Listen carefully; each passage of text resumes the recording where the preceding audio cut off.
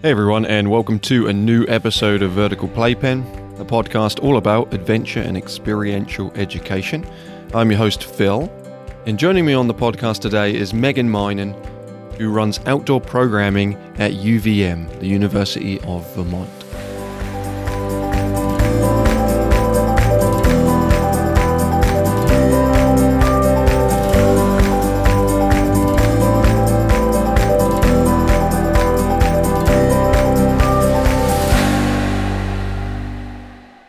Our connection, Megan, is that you've come to trainings. So I know that you've come to trainings with High Five, but we've also served on committees for AAE together. And so we've seen each other a lot at conferences. So that's how the two of us know each other. What I'm going to do, though, is do a mystery round at the start, what I'm calling mystery questions, where we're going to answer a random question. I've written a list of questions, I've numbered them, and what I'm going to ask you to do is just pick a number, and then whatever number you pick is the question we answer, and it will be something you answer and something that I will answer, so we'll learn maybe something new about each other. So here we go for mystery questions.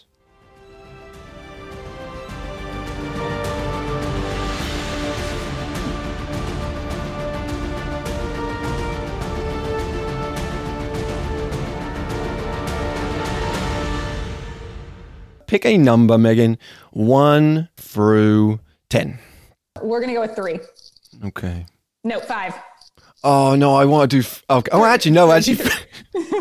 So, I want to do 3 and I want to do 5. So, let's do both, partly because I think they might be quicker. Okay, so question number 3 is, how would your parents describe what you do for a living? Oh, that's a great question. Yeah. I think they would just say... She does outdoor stuff and she works at the university and she works with people. She just likes to be outside and do adventures, but she does that for a job. That's what they would say. Yeah. I honestly don't know if my parents still to this day know what I really do. They found out I did a podcast for a bit and listened to some episodes and said, "That's not what I thought you did." I was like, "What did you think I did then? What did you think I came to the States for?" I think they just know, because the problem is every time I bring my parents over or something and they've seen stuff, I show them stuff that's worthy of being seen, which is the challenge course. So it's like they see that and they make an assumption that they're not going to look at all my textbooks that I read. That's not as interesting to people. But this is like a tie into that question. It's not written down in this one. But what does your daughter think you do for a living?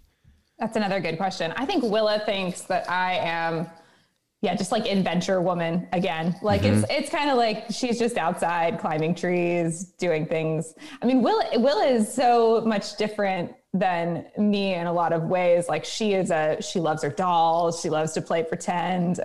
But I think there's some similarities, in just the desire to just play. I mean, that's probably most kids, right? But she just wants to play and interact with things and be with you and be present. And so I try to connect that for her a lot of the times. What we're doing is really the same. I'm just doing the adult version of that. Have you... Because if I asked Ella, that I have asked her, and I tried to record it one time because I wanted to think maybe that would be a cool episode, asking facilitators to ask their kids what they think their parents do.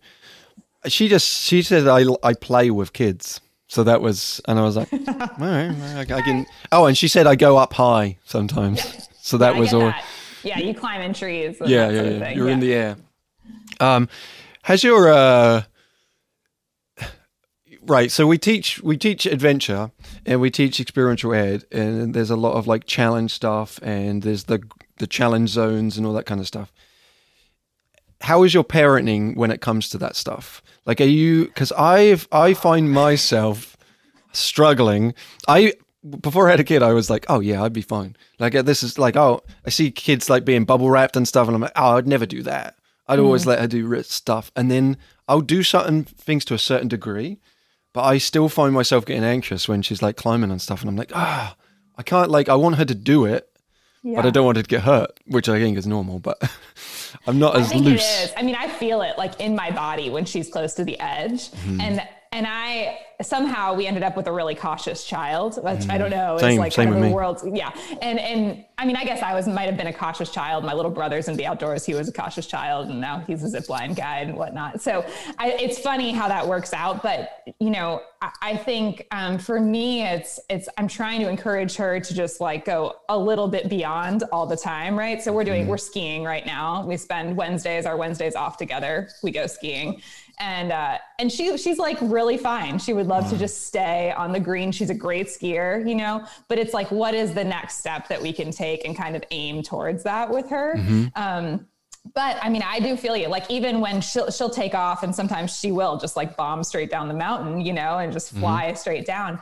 And I have that feeling, like my whole body feels like I got to catch her. I've got to like save her. And then there's that other piece. I listened to a great podcast, and I wish I had the reference to it, but just about how, especially with girls, we tend to say like, be careful, be careful. If you were to watch like both young, like parents of boys parent on a playground, right? They're not saying be careful. Is this on your podcast? I don't know. It was a great podcast. It was a great podcast. To like a little boy who's climbing, you know, a fireman's pole or something like that. And to a little girl, there's like, be careful all the time, that we're saying. So I'm like really conscious of that. But I'll, you know, and also want to encourage her and then be there when she falls. But I also find the tendency of being like, you're okay, get up, you know, too. Yeah, there's such a balance. I've referenced this in this podcast before, but I made a rope swing during the summer, and it was like nothing crazy, but I sometimes like have these like irrational fears that the rope was going to break, even though I know because of the work that I do that that's not going to happen. And so that annoys me sometimes. I'm like, God, when I teach, I have this like way different threshold of risk, and it makes sense. But when I'm with her, I'm like, I have to really watch what I'm saying, because I do the be careful all the time. And I'm like, So now I've tried to recraft the language a little bit and just say, you can do that. I just want you to think about it a little bit, like make a good decision rather than the be careful. Because be careful as a statement probably isn't helpful anyway. Like, how does that change anything when you say be careful? I'm like, oh, okay, great. Because normally I'm like, I don't know if that's helpful advice ever. It's just like an instinctual thing that I jump out. It's like, be careful.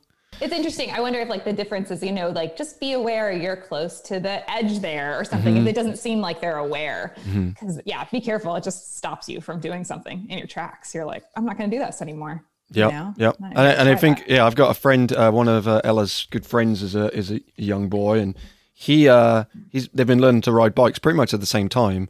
Learn how to pedal. We went from, we did balance bikes. We didn't get like the wheels. Yeah, we did the same thing. And that worked great because now she's pretty good at it. He was going down a hill, and their parents were like, oh, look, here he goes. And then Ella goes down, and I'm like, why is no one watching? I had that like, and maybe that's also because it's a boy. Yeah, intriguing to me. The other question that you'd picked on mystery questions was number 5, and I'm also very interested by this one. I am at High Five a notorious ranter, so, because things annoy me sometimes. So this question is: what is your biggest pet peeve? You can cut out this blank space where I'm thinking. No, it's okay. It's the power. The power of the edit allows me to always do that. Yeah. There are so many things I know. that annoy me. And so this is like such a hard one. I really think cell phones annoy me. Like it really annoys me when I want people to be present and they're not there. They're distracted. And it annoys me when I do that too for myself. So it's not like it's hypocritical. Like I don't want to be hypocritical when I'm that same person. That really annoys me when we're supposed to be here and be in a space. I think what also really annoys me is like not thought out, like design for how an event is going to go. And so I'm thinking of a particular example that you and I were together at, but I just, when I think about like any sort of event, like I do really love the way that spaces are created. And so that could be something as simple as like the flow of a day at a challenge course or the way that a staff meeting is run, right? And so when things have not been, there's like some sort of intentional design, even if the intentional design is to have space and for it to be organic. Like I love for there to be some sort of plan. And that doesn't mean I need to know it all in the front end. I don't have to But I really want, if somebody is inviting me into a space, or I think it's just really important to think about what that's going to be like, right? That could be like an online baby shower, right? That's fine. But we need to think through how that's going to look, and then what are the challenges in that space. And it bothers me when people don't in advance. Yeah. Going to your first one, have you seen The Social Dilemma, the Netflix documentary? Mm-mm. It probably don't then. I don't know. It doesn't make you feel good about anything. It's about cell phone use, and I struggle with it in a big way. I do a workshop called The Power of Play, and in it I talk about the neurochemicals, and one of those being dopamine. I think this is something that also maybe annoys me. Not only is the cell phone use annoying me, but it's like people don't want to ever admit that they're addicted to it. Like they don't want to announce that is an issue. They like to talk it down as if it's not a big problem. And yet, everything you read and everything you see sort of says, well, I think that is a problem.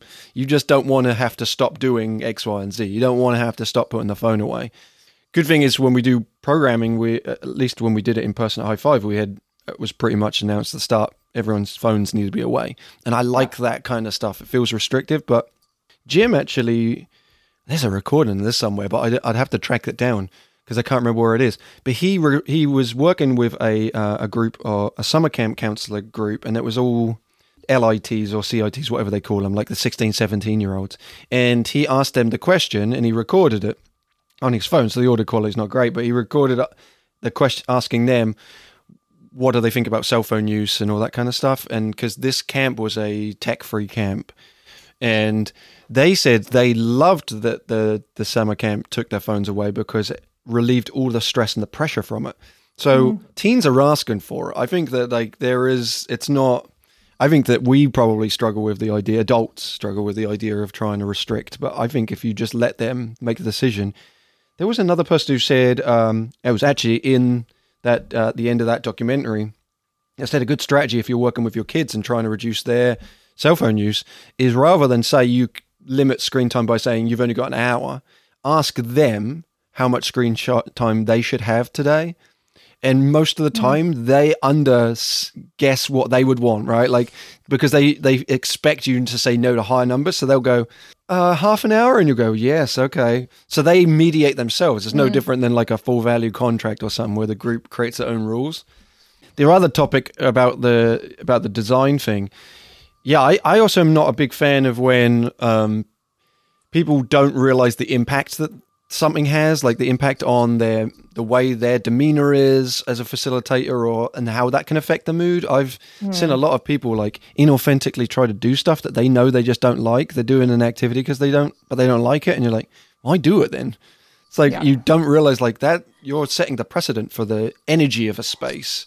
And I think that's a thing as a facilitator. It's harder to teach that, but you feel it. Like two people can do the exact same activity, the exact same words, but one will work and one won't. And it's like, how do you really train that skill set in people to realize that? And I think it's nervous energy at the start when you're a new facilitator. What do? You're going to mimic. Right? You always mimic, right? Like, I mean, I think about that a lot working with students. We have a lot of students that will come through, or we sort of started a program. Well, then they might come through their first semester and do a challenge course program with us first semester, right? And as soon as you see them running their first programs, that's what they're doing. They're doing exactly what you did, right? That's like part of the learning process. In some ways, you're going to mimic, and then you're going to go back and you're going to slowly start to find your own voice. And that process to watch, I think that's why I love this work so much. And especially at like the collegiate level, where you're getting to work with students for 4 years in a row, or maybe a little bit longer if they stick around, is seeing them go from this sort of like didactic, I'm following the rules, I'm getting this done, to now finding my own voice and language that I want to use, and the way that I bring this to life. And that's just the best, you know? Yeah, that's very cool. So so that's mystery questions. Thank you for answering those wonderful mystery questions. They were good.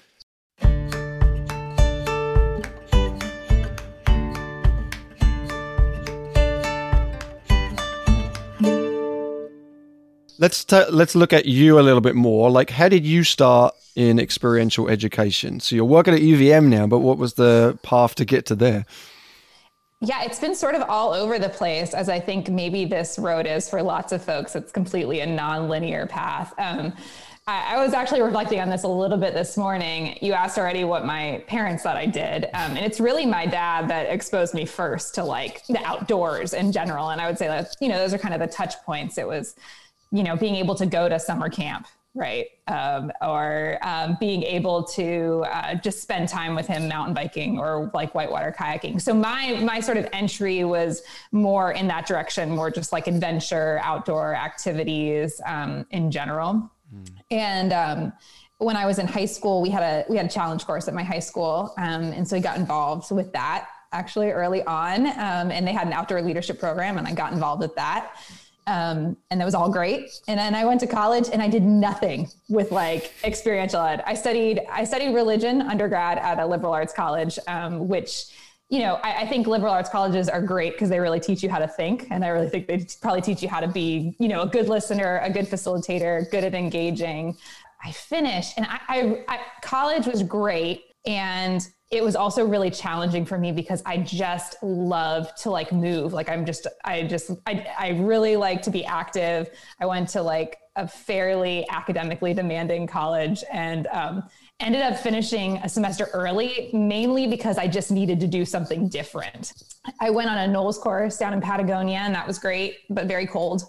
And then I realized, wow, like this is the world that I really love. I think for me, it's, I love the sort of natural connections that are formed. Actually, my trip with NOLS was actually really, really challenging group dynamics wise. And I did a lot of like analyzing of what was going wrong.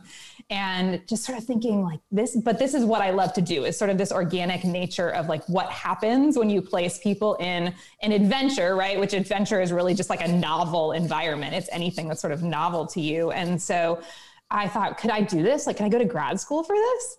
And I did. I went over to Edinburgh, University of Edinburgh, and did a grad program in outdoor education.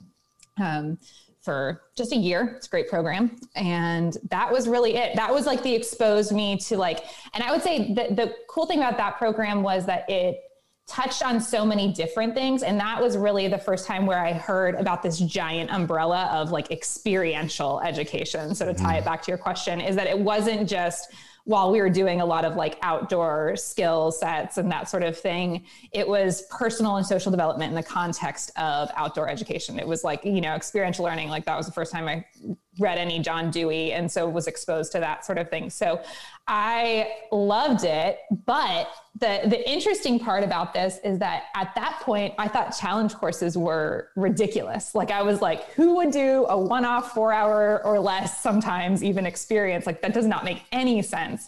Because I was reading all these studies about, long-term programming and the effects that it has on students. And so I was kind of anti that type of programming. But yeah, I think that was kind of what jump-started me into that direction. And I had no idea what I was going to do, because I think you realize this umbrella is so large and you can go kind of like this environmental route or more this like adventure ed, or maybe, like long-term like wilderness programs or wilderness therapy. Like I had no idea at that point. So that was coming out of grad school.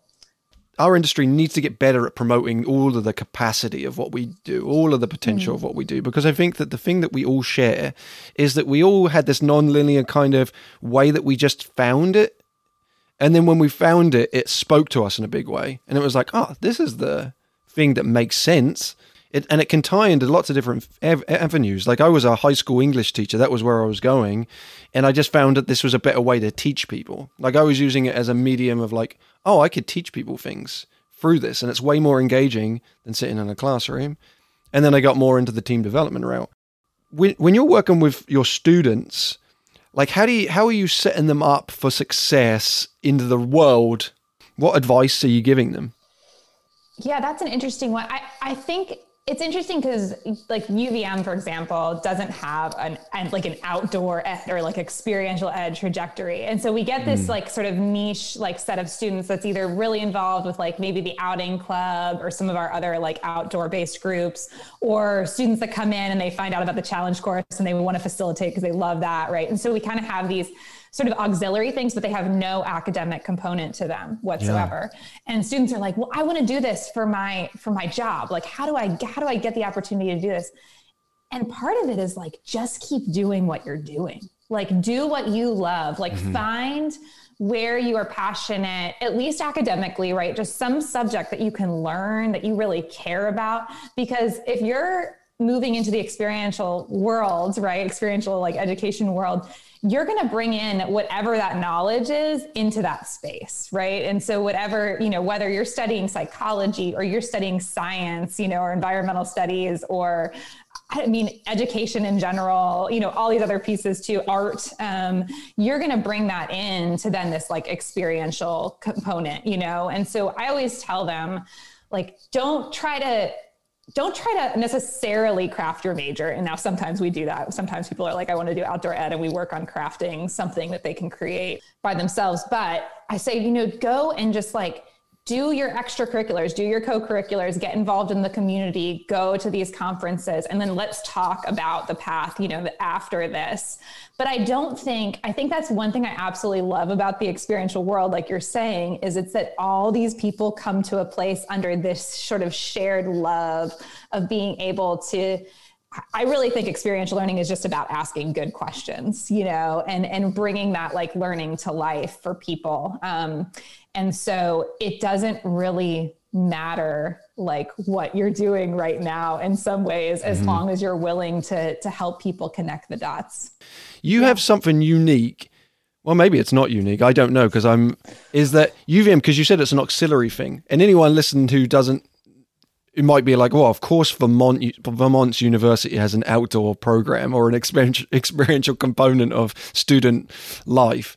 But what's the benefit that you see as doing the outdoor program for the student life department? Like, what do you see as, why should all colleges have them? Like, because I'm not sure if it's true that they all have like a program like yours. Yeah, I think there's a fair amount of universities that have outdoor programs, and they are nestled differently, right? Like, so ours is nestled within the student life department. Some are nestled in recreation. Some are academic, and are really rooted deeply in that. I love that we're like co-curricular. Like, so I love that there's not an academic component to it. I think because you get students that are just so passionate, that are building an incredible leadership, like within this year in particular, I've gotten to work a lot more with the outdoor program, with the outing club in particular, and some of the other clubs. And you have it's the second oldest outing club in the country at UVM.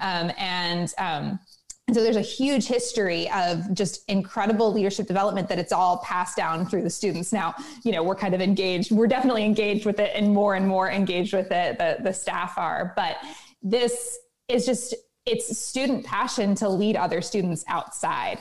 And it's not necessarily about like sending the best line, like in the mountains or something like that. Like what I really see with these students is that they're so passionate about being together in this space. And I think so much of that, and this is actually gets to the heart of like why I love this work as like a giant umbrella, and even, sort of more of like the outdoor adventure side, is we're inviting people into, like, I call it true hospitality. It's like, you're really inviting people into like the chaos of your life, right? Like, and you're taking them into this space that is undefined. It's constantly changing, right? It's not like this room I'm in right now, which is climate controlled and whatnot. And, I know that the dog's not going to walk in because he's out. Like, you have no idea what's going to happen in that space, right? And so it's this completely authentic space. And I think that's what they love so much about it.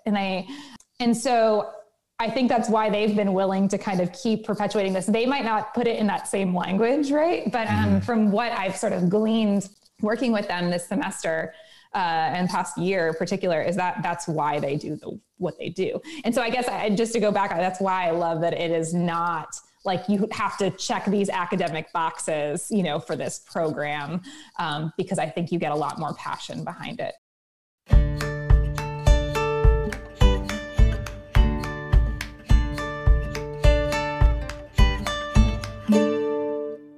What do you think this industry still needs to work on?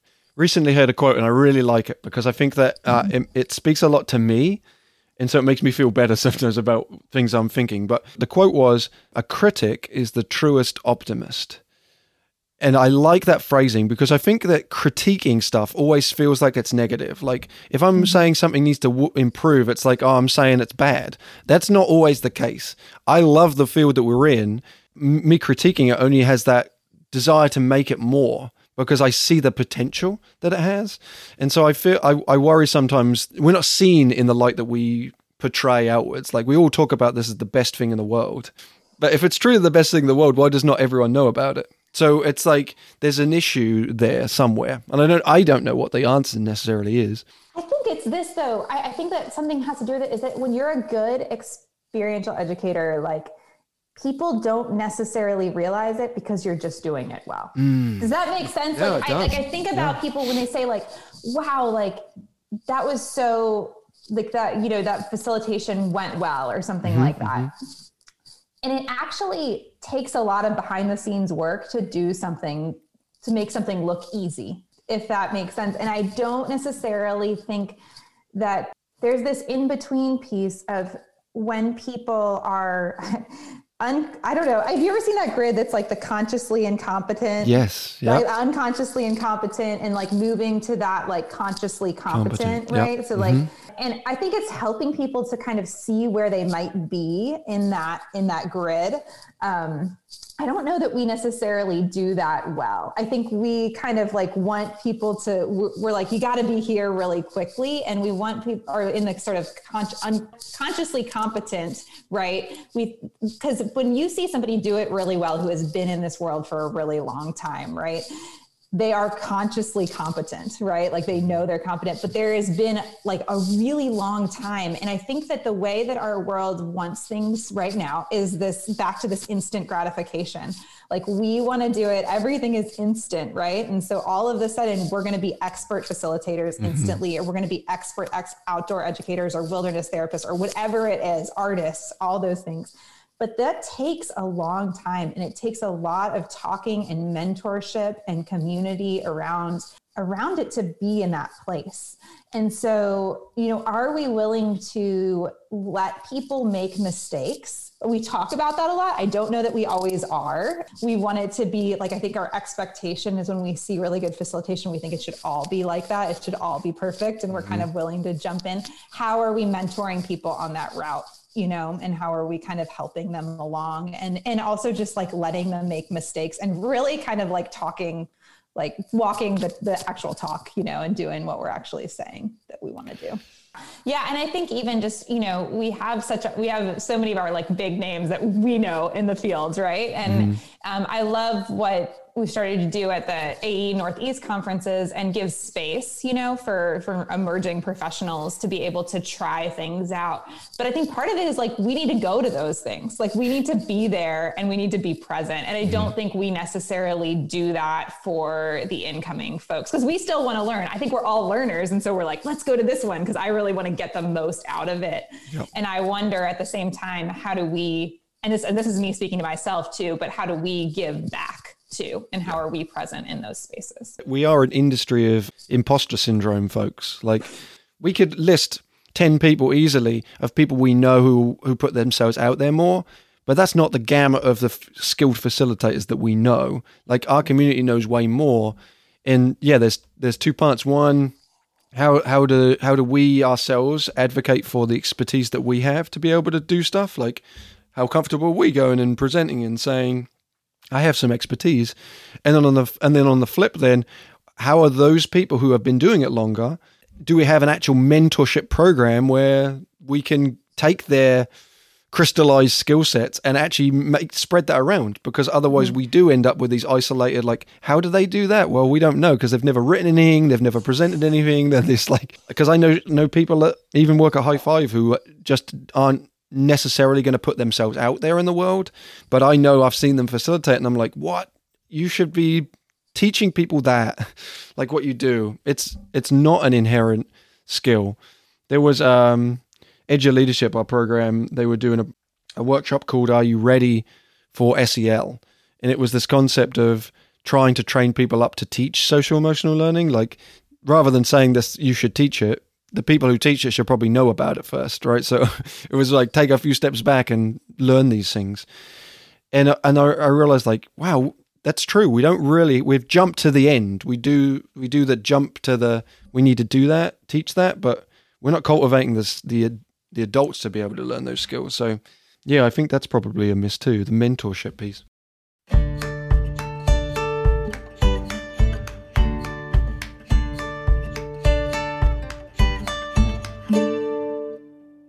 Is there anything that we didn't touch on that you really want to talk about? Anything that this is also an opportunity to promote a little bit of UVM's programming if you want to do that? A couple of thoughts. I think one, I will just emphasize, explore. You asked earlier about, what advice do I have for emerging professionals? And I would just say explore. There was a time where I worked 4 jobs, as a project adventure. I worked at a place-based camp and on the North Shore of Massachusetts. I did puddle stompers in Boston area, working with little ones, and had no idea what I wanted to do. Was this going to go this place-based direction? And I still don't, and that's okay. So that is one thing. I still love all of that. I'm passionate about all of that. And so I think it's okay as long as you're just willing to be out there and be with people and connect. That's what people really want, is just authentic connection. So that is one thought. No, I mean, just, I love working at the university. I do think that UVM has it's an amazing place to be outside, right? Like the University of Vermont, and just being able to be in the mountains here. And I've been in a lot of places in the world and have really found my home here in Burlington and with the community at the university. So, if you're looking to get outdoors and go to college, I do think that it's a great place to be and explore the Green Mountains and the Adirondacks just across the lake. And there's just a lot to do here. Once we're out and open again, we haven't had the challenge course open, but we do have the challenge course at UVM that we love to work with outside folks as well. And that's a really special place for students to be, and then also for our community. If anyone was interested, can they reach out to you? Yes. And how? And how? Email? Okay. I will stick Megan's email in the description. Shout really loudly into the air. Just come knock Megan! on my door. We can have a fire pit in my backyard. Yeah, I'll put her address and her social in the description. I would absolutely love to see people in person. If out of this you got people knocking on your door. Excuse me, you said I could come visit. My newest thing that we've just taken up is skijoring. So we have a black lab. Yeah, so you attach the dog to, a harness and then to your waist, and he just takes off and you just take off. So if anybody's up for a skijor. Oh my goodness, I've got a black lab too. I know you do. I know okay, we have a lot of similarities. We have 5-year-old kids, black labs, one child. One child. Tell me more about this. Are they on you're on a sled or something, or you're on skis? Skis, cross-country skis. Cross-country skis. Yeah. Okay. Harness for you. It's got a waist harness. Yeah. Really, it's not a full harness. And then just a leash with a bungee cord. And then they have a harness that's safe for them. So it has a pull on the back side of their body. And so they get a lot of torque, and they just take off. I'm sure there's technical language for it. We just are making up words at this point that are go. Oh, right. Yeah. The commands. All the commands for it. But so he just starts running and you just start skiing fast. It's awesome. So the reality is, I've never put a ski on my feet at all. I've never skied cross country or any of skiing. I'm super nervous about it. What advice? Our daughters are the same. My daughter hasn't learned to ski because I don't know how to ski. I was assuming that maybe 5 was too young, but obviously I'm wrong. What should I do, Megan? I will say this in terms of, I think learning a new skill as you get older is like really crucial for us as experiential educators. So like one more tidbit, and this, but I just have moved. I think that it is like so crucial that we try new things and like learn something ridiculous, you know? So now is the perfect time to learn how to ski. I actually didn't learn how to ski until I was like 25. So, and the first time I ever put cross-country skis on, I was getting ready to do like a 5-day expedition in Norway, like a backcountry, like a cross-country ski expedition. And I was just all over the place. So I think being willing to learn to be okay with falling. I also think if you and Ella learned together, she would get such a kick out of that because she would crush you once. I know. I like much better. So I've got a lot of people like in the community who ski. I feel like I want to know a little bit more. That's my own ego issue. But I wanted, okay, I keep putting it off. I know that there's that at a certain point when she gets to elementary and stuff, they do in the area they have Wednesdays off school, or they take the school trips to the mountains, and it's part of like school time, and parents are invited. So I know it's gonna come at some point that I have to do it. So I just need to. But, I mean, if you're interested in it, if you're not, then you don't have to do it. Right? Well, yeah, exactly. I'm being forced peer pressure, Vermont peer pressure. It's everywhere. So there's great learn to ski programs in Vermont, where you can go, you know, and have like 3-day lessons, and it's cheap and all the stuff. Do it. Okay. All right. Great. So peer pressure. Okay. Lesson is pressure, but no pressure. Lesson is do it. I agree. Yep. I have to do it. All right. Thanks, Phil. Great chatting with you. Yeah. You too. Bye-bye. Bye.